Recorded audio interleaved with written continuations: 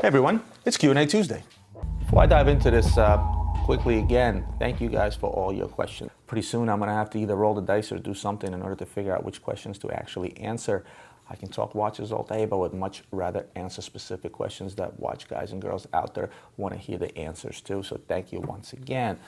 First question comes from Solomon Max. Big fan of the videos, keep them coming. Thank you.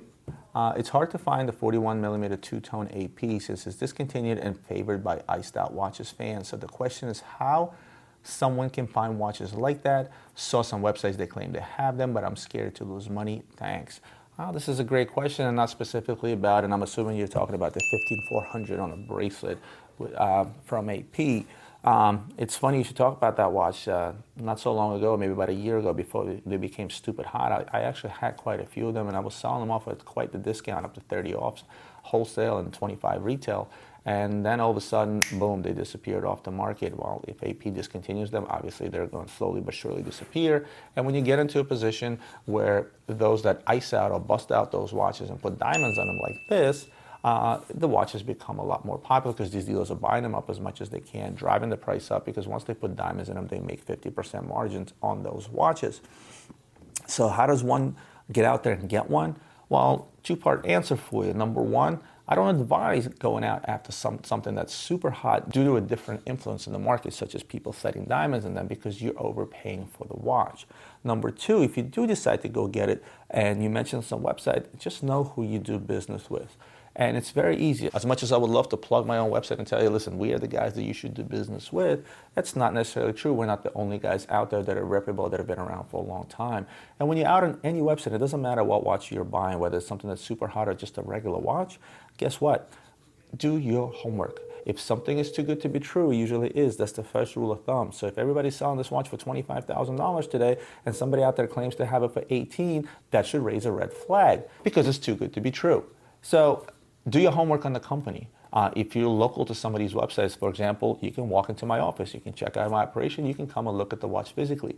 If you're going to call the website, and even though they may not be local, if you're in California and they're in Philadelphia like myself, just call them up and say, look, I'm interested in buying this watch, can I come over and look at it? If they tell you, no, sorry, that should raise a red flag once again. If you call my company and I happen to have this watch in stock, say, hey, Roman, I want to stop by and look at this watch, I'm going to tell you, feel free to stop by during my normal working hours, make an appointment, come on in.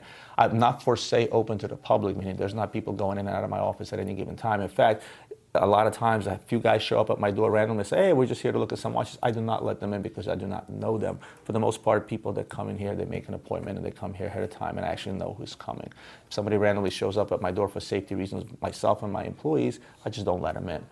And last but not least, as I said, right now the market is way too hot on these watches. Go back, I don't know, 10 years maybe or so. Remember the Breitling Super Veg, the big clunky ones that retail around $5,000. Last I think it was around $4,000. You couldn't pick those up for retail. You had to pay over retail to get one because what were guys doing? They were putting diamonds in them. They became super hot and therefore there was a huge shortage on the market. Ask me what those Breitlings with diamonds are now. They're worthless. Nobody really wants them anymore. And the only thing they're worth is the diamonds that are in it that you can then pull out and sell, which is not a whole lot. Next comment comes from a gentleman named Gary Smith. Roman, I appreciate your knowledge in the watch market. Thank you, Gary. I have to comment the direction the watch market is taking at the moment is fueled by greed. In my opinion, it's all about blingy sports watches like the AP monstrosity on your wrist in this video. Sorry, again, just my opinion. No need to be sorry. Everybody's entitled to an opinion. Not everybody likes clunky watches. Despite benefiting by the hype and having my watch collection being worth considerably more than I paid, I prefer the days when luxury watches were not in the spotlight. You never wear your watches without fear of being robbed, and people appreciated watches for what they offer rather than alleged kudos they command. These days, people chase the brands and models that appreciate and value rather than what suits them or what sings to them. That's a great comment. And again, Gary and everyone else, I take no offense of anybody making negative comments on anything that I do, say, or wear. Everybody's entitled to an opinion. And I've always said people buy what they like first and foremost, and it doesn't necessarily mean that you should like what I wear. How should I answer this? I mean, it's the world that we live in, Gary. If you look at how much influence our media, and by media I mostly mean social media, has on the younger generation, my kids included, on quote-unquote the millennials as they call them, everyone is so influenced by social media and media in general today, even TV, that it directly impacts exactly what you said. People want to buy what's popular. People want to buy what's hot. People want to show off. Let's go back quite a few years and let's think about what happened when you bought a brand new watch, whether it's a Rolex or AP, whatever, when you bought an expensive watch, it doesn't matter what it is, and it's now 25 years ago. Where was your ability to be able to show that watch off? Absolutely nowhere besides between your immediate circle, maybe your coworkers, maybe someone that appreciates watches. Everything was a lot more low key. And you're absolutely correct. 25 years ago, you could have put on an $80,000 perpetual calendar from, let's say, Blancpain, and your coworker or your neighbor next door would not be able to tell that you have $80,000 on your wrist. Today's day and age, a 14-year-old from a block away can see that you're wearing an AP or a Richard Mille or an expensive watch at that, and they want that watch, and they strive to get that watch. Why? Because our media and our social media has made materialistic things so in your face, so upfront. It gave people the engine, I should say, or it gave people the platform, is the better word, to be able to show off without any real consequences and without having to feel as if they maybe should be a little more modest. Because let's do an example. If I'm wearing a Patek Philippe right now. If I walk into a room of people, some I may know, some I may not know, and I start saying, oh guys, look at my Patek, I have a gold Patek on, look how beautiful this watch is, look how expensive it is, and so on and so forth, probably everyone in the room would look at me and say, what an asshole. However, if I take my phone out, I snap a picture of this Patek Philippe, I throw it on my Instagram.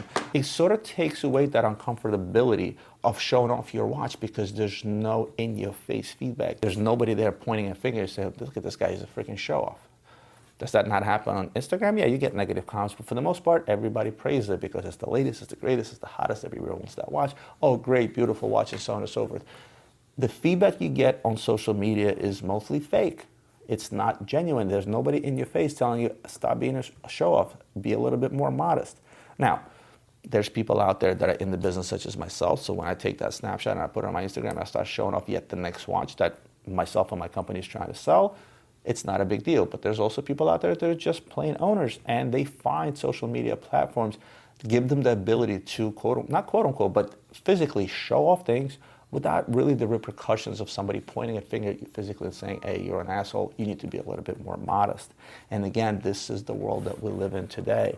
In terms of safety, I agree with you 100%, but that doesn't just go for watches, that goes for expensive sneakers, that goes for expensive shoes, expensive bags, and so on and so forth.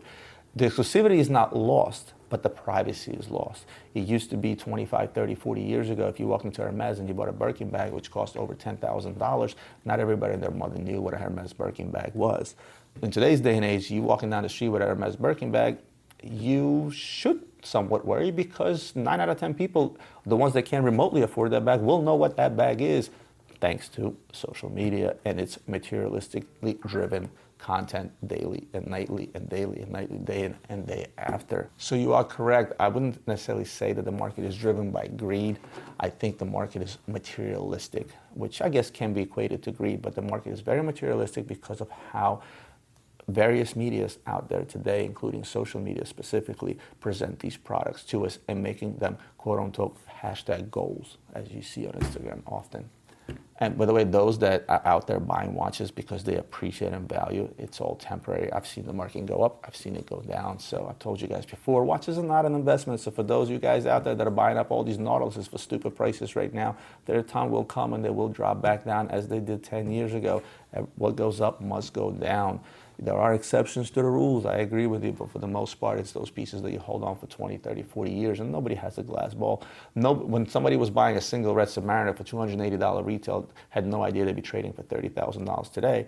But if you took that $280 35 years ago and invested into an Apple stock, for example, it would be a lot more than $30,000 today. And we both know that. That's why I always say watches is not a good investment. If you want a good investment, buy Apple stock. Next question is from a gentleman by the name of Davor Banovic. Hopefully I got your name right. If I don't, I apologize. Roman, your video is entertaining and informing at the same time. Thank you very much. Incredible that your channel doesn't have more subscribers. Well, guys, I just got started and I am growing quickly, and thanks to you sharing my videos and doing whatever it is that you do, my subscribers climb daily. With the release of every new episode, I get 15, 20, 30 more subscribers, sometimes even more. So I guess I'm doing something right. Heart horology is not for everyone on so many different levels. I have 2 questions for you. 1, do you have an estimate of how many of your customers are watching your videos? And 2, what do you think about Bulgari Octo Finissimo line and its position in the market? Thinnest everything. Thanks in advance for your reply. I don't have an estimate of how many customers are watching my videos. I've been around for 15 years, and because I started this business on my own, it was just me and my cell phone, I know that a lot of my older customers that have been around with me for the last 15 years, I know they're all watching the video because I texted them. I say, hey guys, I'm doing this, let me know what you think. So out of the 2,000 some subscribers that I have, most likely I probably get about 4,000 to 5,000 people watching, because not everybody hits that subscribe button. If you didn't do it now. But nevertheless, I know a fair share of my clients do watch this because I get feedback from them. I literally get phone calls say, Roman, I think you either overdid it on the last episode, or you made a good point on the last episode, or they'll call and argue with me and say, hey, listen, whatever you said is bullshit. This is not how it really is. And I tell them the same thing. Look, it's just my opinion. And I don't tell them that I'm the final word when it comes to Watch World. I just tell you how things are in my business and how I feel about them. So yes, a fair share of my customers do watch, and I know this because I get feedback from them. What do I think about the Bulgari Octo Finissimo line and its position in the market, thinnest everything?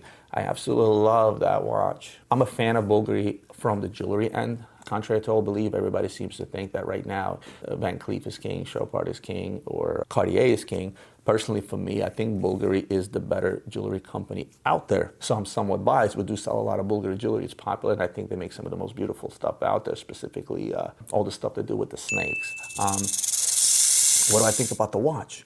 So I'm a sucker for gimmicks. So when somebody presents to me the thinnest everything, thinnest case, thinnest bracelet, thinnest movement, thinnest that, blah, blah, blah, blah, blah, and they package that up all around the $10,000 price mark, I'm hooked like a fish out of water because I'm a gimmicks person. That's why when originally all the limited editions were coming out, I wanted all the limited editions. I got into selling all the limited editions. In fact, one of the biggest things I was doing in the very, very beginning is I specialized in selling limited edition APs, every single one of them under the sun, and I talked about this before. So whenever something gimmicky comes out, I do like it, not to exclude the Bulgari Finissimo. I think it's a beautiful watch. I think it's a conversation piece. I think it's relatively affordable. I think it's a great, great watch. If you're out there thinking about picking up one of those pieces, my advice to you is go ahead and pick it up. Don't worry about its resale value. You'll probably pick it up at a not so significant discount, and then maybe later on it will be worth half of what you paid, but it doesn't really matter because it is indeed a beautiful watch. It's well executed. I think it's a great gimmick, and bravo Bulgari for coming out with that watch. Take one more question from a gentleman that I've answered his questions multiple times, Cuba Cardis. Thanks for coming up with great questions as usual. Another question, more personal now. I know you don't really buy your personal watches as you have access to everything in the world, but if you were to get out there and buy something for yourself, is there a price limit where you would go that's enough, not paying that? Or does it really depend on the piece all the best? No, it doesn't depend on the piece, Cuba. It depends on what I can afford. And contrary to everyone believes, I'm not a multi-gazillionaire. I told you I'm a rags to riches story. I started this business from scratch.